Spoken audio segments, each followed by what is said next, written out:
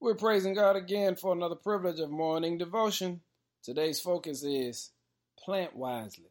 When you get a chance, read Galatians chapter 6. Verse 5 says, "For we are each responsible for our own conduct." You see, God has a timetable for every seed we plant. His timetable is not always our timetable. Sometimes the due season means a quick return, but then sometimes it means a process. But there's three things we can always count on with God.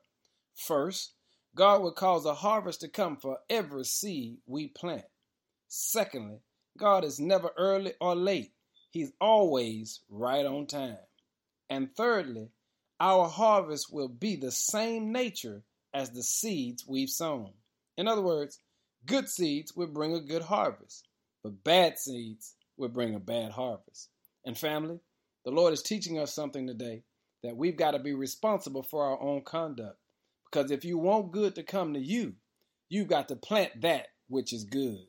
But if you don't plant what's good, remember, whatever you plant is coming back to you. That's why today I want to challenge you to plant wisely. Because whatever you want God to do for you, you must be willing to do for others. In other words, you've got to put good in the atmosphere if you want good to return to you.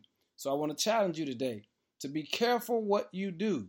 And be sure you plant wisely, because God is watching what you do.